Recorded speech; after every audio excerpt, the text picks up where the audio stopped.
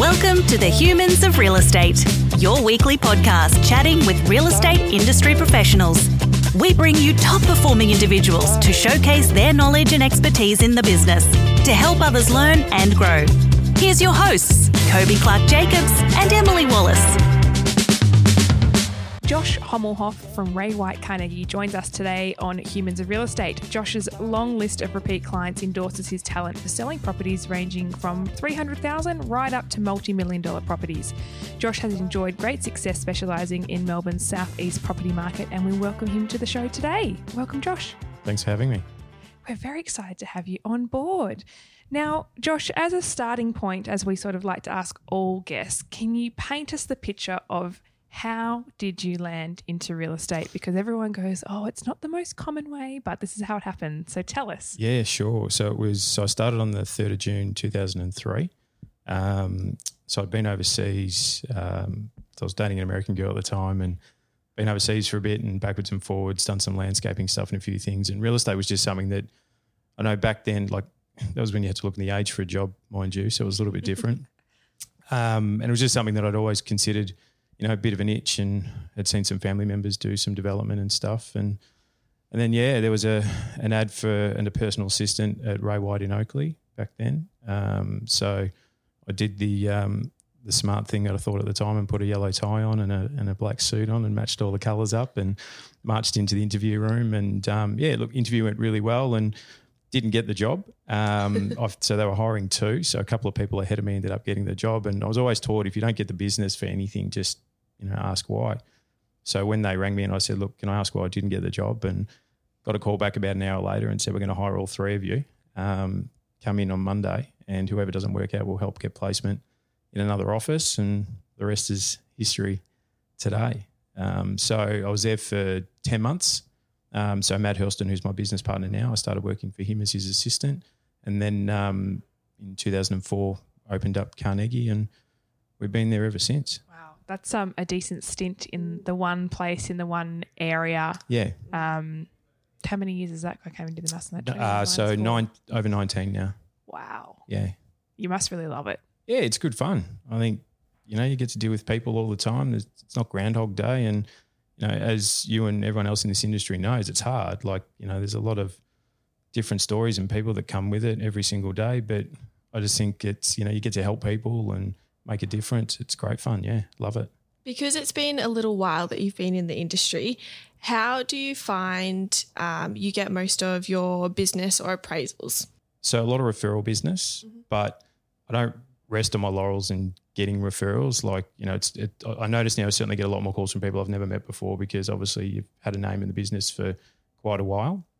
But still, like, you know, my prospecting is probably different to what it was. Obviously, you know, when I look at some of the guys I've got in the business now that are starting out, you know, be it cold calling or unloved data, all that sort of stuff.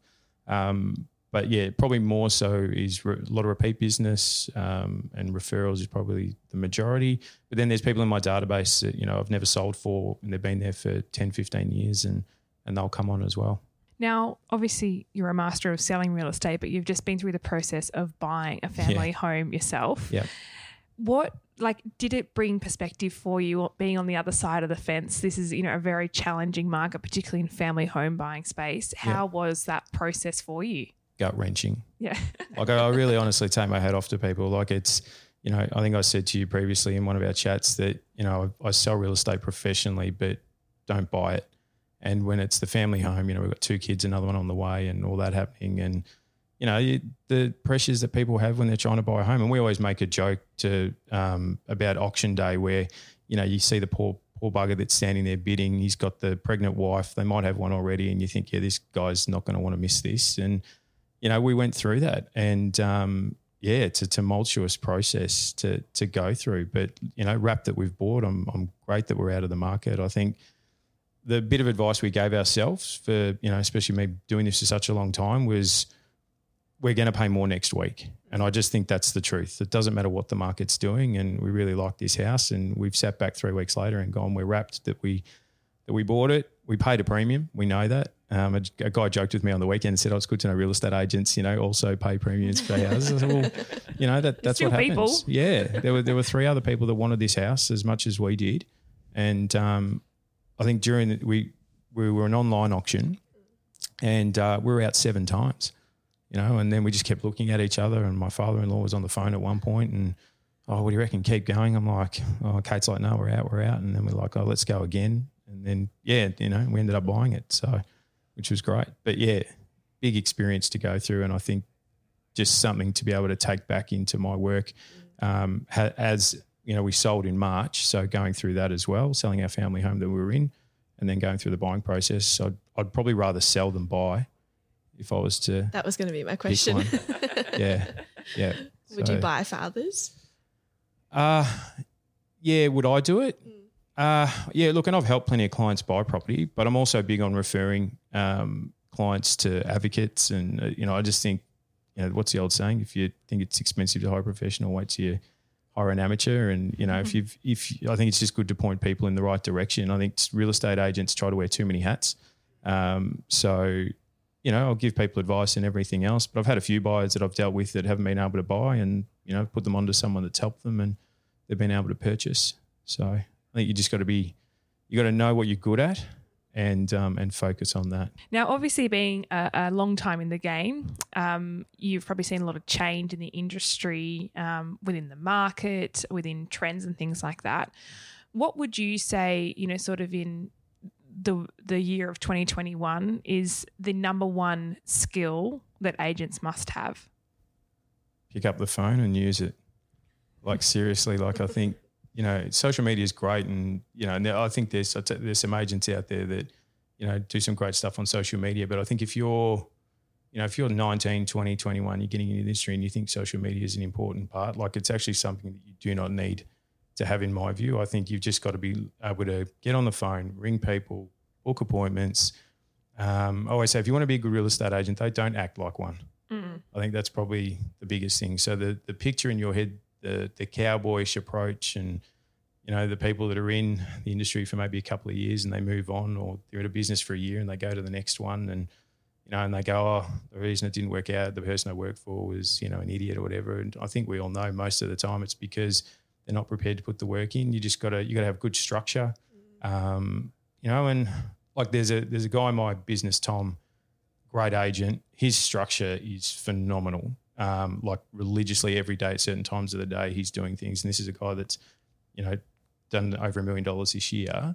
But for me, I'm structured probably not as much as Tom, but I'm religious in terms of, follow up and certain times of the day and trying to communicate with people as much as possible. What does your day-to-day schedule look like then? So Mondays and Wednesdays, mornings with the kids. And that's me leaving home at, probably 9 o'clock. Most days I'm in the office just, between 8 and 8:30. We have meetings on a Tuesday and a Thursday morning. And then, so we try and do call sessions each day between 10 and 12. I'm not a big person for AM appointments. I prefer them to be in the second half of the day. And then, just pretty much on the phone. A lot of, by the time I get home, so Monday and Tuesday nights, not as late. Sometimes they will be. Wednesdays and Thursdays are typically pretty late, open for inspections and listing appointments and everything else. But then every single night I have time with the kids and Kate. And then probably from about 8:30, 9 o'clock onwards to 11, there's follow-up communication with prospective sellers, text messages and emails, all that sort of stuff. And then Saturdays is game day, opens, auctions, and then follow up with everybody that I'm talking to on a Saturday. I think Saturday's a really good day to talk to people. Most people are in a pretty happy mood on a Saturday as opposed to Monday when they're back at work. Yeah. Yeah, the Monday grind probably catch people on the wrong, absolutely. wrong side sometimes. Yeah, and I think that, it's funny you say that. Brian White, who's the chairman of our company, great man. I think Brian's in his late 70s now, I think, but still serves every day too, I'm pretty sure. But he says that from day one, you've got to accept rejection. Yeah. And you've also got to understand that when you ring someone, like I've had plenty of people ring me from different industries and I've just had a shit of a day. And you might not be the best person to talk to. And you've got to remember every time, so if you're doing high volume of calls and talking to people, that you're going to expect that. So whereas some people get off the phone and go, oh, that person wasn't very good. You're like, yeah, but, why did they act like that? They might have had something going on. So Yeah. Just little things to be mindful of. Yeah, context of it's always important. Yeah, absolutely. Yeah. Now, being under the Ray White umbrella for such a long time, I think, from even where I've been sitting, I've seen Ray White really grow and have some great structure around, their elite club and things like that. Yep. How has that helped you personally and as a business to grow, being able to tap in to such a brand that has such a presence across Australia, really? Yeah, it's great. I think I always say their values have been very close to my own. That was always something that I resonated with when I first started. It's a fourth generation run family business. But yeah, I've got to know some great people over my journey, from all different marketplaces. Kev, who's in Cheltenham, he and I are pretty good mates, great fella, great agent. Benny Thomas out in Ferntree Gully, number of people, but also interstate, and everyone does it differently. So when you come together for a Ray White Elite Conference and you've got, 200 people from all over New Zealand and Australia, yeah, it's a really, I know they're RX good and everything else, don't get me wrong, they're always great to go to, but I think when you can chat to people within the biggest company in Australasia and everyone does it differently, yeah, there's some really, really good things that you can put into your business. Now, in terms of the types of properties that you sell, obviously being so close in that southeast pocket, particularly Carnegie and surrounds. Yep. Do you have a favourite type of property that you like to sell? No, not really. I think it comes down to the person because you can sell. I think too many people get caught up in going, I'm going into a house today, it's worth 1.5 million, and they freak out. It's no different because the person who's sitting there at the table, the whole psychological experience with the person selling their first property that's a one-bedroom apartment, in most cases it's the same. But it is nice when you get the opportunity to sell. We sold a home in Carnegie recently for just under 4 million. Lovely home. Yeah, big block of land and everything else. And, special story behind it with family members and stuff. So I think it comes down to the story behind the person. That's a big thing, yeah. This is on a less serious note. Do you have any horror stories selling real estate? Fine horror. How far into it do you want me to go? You can share, confidentially into names, street names or people or anything, but have there been any nightmare deals or situations you found yourself in that you're like, God, I hope that never happens again? I know of one. I know of one that a property manager went through years ago, but that's probably a bit too full on. But okay. I want to know. No, I can tell you off air, I reckon. Okay. Look, you get different buyers, you get different vendors. And you're never going to please everybody. I think everybody understands that if you've been in this long enough. There's probably not. I don't have too many horror stories or anything like that. I know you deal with people and you just think, oh God, I'm glad they're gone now. But that's just human nature. But I did have a sale, on the other side, I had a sale this year where my vendor who I sold for, so his family had moved up to Queensland. He was doing everything on his own down here while they were up there. Obviously the whole family was getting ready to move. And this is a guy who's, 6'6", 6'7", big bloke, loves V8 cars, everything. And we got a huge result on auction day. So it was about 340 above reserve. And he was in tears afterwards. And the best part was he sat in his favourite chair at the back of the house while the auction was on and didn't listen to a thing. And I walked in, he said, how'd we go? He goes, did we sell? I said, did you not listen at all? He goes, no. Did we sell? And I said, yeah. I said, this was the price. And he's like, you're joking. And I said, no. And then he just started crying. And I said, mate, look, I'll let you ring the missus and talk to the kids and everything else. And I think those things are what are the best part of the job in most cases. I always say, play golf when I can, and it takes one good shot to bring you back. I think with real estate, just that one, you could have a lot of crappy deals or experiences, and that one really good experience is just what makes it all worthwhile, I reckon. Yeah. Yeah. Completely agree. It can be an emotional roller coaster. Oh, 100%. Good days and bad days. Yeah. Yeah. One of my sisters has an honours degree in psychology, and I always joke with her and say, by the time I'm done, just write me a certificate, because I reckon you have a degree in psychology in this business by the time you're done on any fronts, sellers, as a buyer's advocate, whatever, what you got to deal with every day. But it's fun. I love it. Couples counselling. Yeah, we call it couples counselling. Yep, yeah, absolutely. Go through that a little bit. Yeah, but it's all part of the job. Yeah, it is. It's a hat that you wear. I signed up for it nearly 20 years ago. Yeah. Yeah. Where do you see the future of things heading? Like obviously in real estate more broadly, but also in terms of business. Like you've obviously been able to keep consistency throughout, to be going in an area for so long, and you obviously have a great reputation. But more broadly, like what are the plans for you longer term? What do you hope to see? So I have a lot more focus. I get a lot more excited about the business. So I've been a co-director there now for 3 years with Matt, and Tom has since joined on as well. But I know there's all the talk about like what technical sides of things are going to change the industry. You just can't take out the touch point, the human nature part of it. I think will always be there. That's why we all have a job. I think and I look at the buying process. That's why. But I think moving forward, what does the industry look like? I think we're going to see people come in with different things here and there. Different websites that'll probably come up, all that sort of stuff. But I think the whole touch and feel of it's probably going to still be the most important factor for the industry going forward. I know a lot of experienced people talk about that's something that you're just not able to get rid of. Everyone has a job and everyone has an opinion in real estate, in terms of what a home is or what their own home is potentially worth. But for me, moving forward, it's more growth into the business, gradually stepping out of a sales role. My business partner, Matt, hasn't been a salesperson since, it'd be like early 2000s. So Matt's focus has always been on running the business, and then gradually, I'd like to get to a point where we just see our team grow and, have more people come in and be able to take over what I do. But that's not anytime soon. That might be in the next 5 to 10 years, but we'll see what happens. How many people do you have in your team at the moment? Personally? Yeah. So 2 in my team. Then we have in-house office admin as well. Yeah. So second person joined about 3 months ago. Okay. And John and I, so Johnny's been with me for nearly 4 years. He was one of the front runners on my home as well. So we have a saying in our office, like, will we let you stand on our own home? If the answer is no, then you don't stay. And to John's credit, like the kid's 22, looks like he's 12. But, I back him in most situations. He's put in a lot of work and did a great job for our home as well.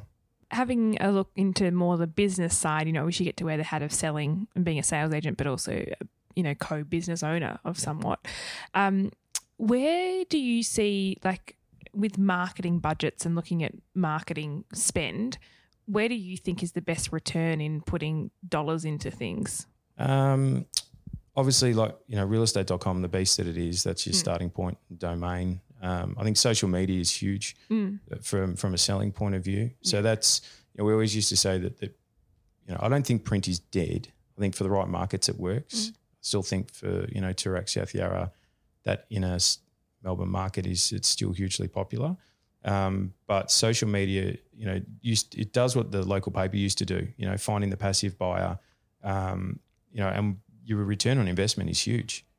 You could spend $500 for a campaign, and the weekly paper used to cost you $500 a week as a minimum. But I think obviously database stuff is important, but I mean, we're all dealing with the same people in most cases. At the touch of a button, the same buyer will probably get 4 text messages from 4 different agents in a week for a listing. But I don't think anything takes over the likes of realestate.com or anything like that anytime soon.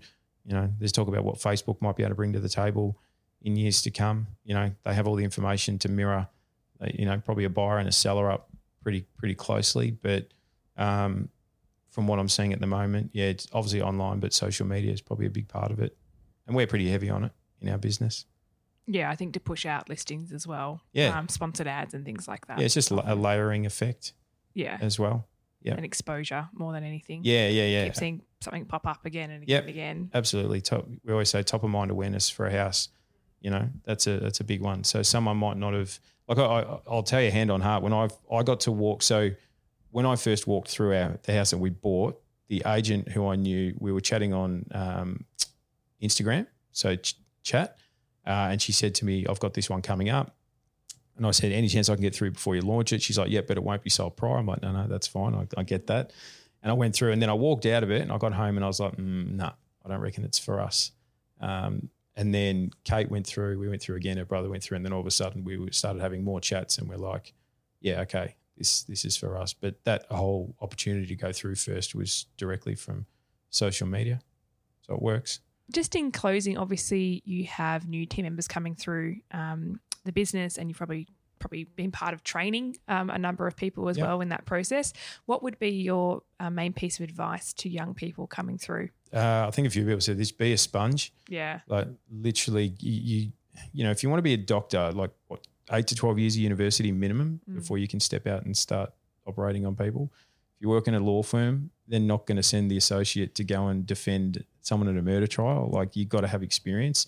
I think have your first 2 to 4 years. Just it's not about that you won't make money. Like, there are exceptions to the rule. If you put in the effort, you can make good money, you can have a good life and everything else. But I think you just need to be a sponge, learn off as many people as you can, you know, work for someone that's got a good brand in terms of the person. I think to a point, and I say this lightheartedly, but brand in some cases can be an empty shell because it all comes down to the person. The brand is huge support, but you know, I've listened to multiple podcasts and a lot of the people you guys have interviewed as well.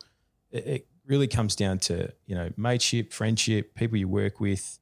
You know, I listened to one of your podcasts where someone who works for the same company worked for a different office and then at another office, and it's a totally different experience. So that shows you that it wasn't the brand to begin with, but it was the people. But just sit down, learn. Don't get 6 months in and go, this is too tough, because you'll have multiple days and weeks where you'll be like, I don't want to do this job anymore. It's too hard. But I think you get that in most industries. But you got to suck it up. You got to have a red hot go.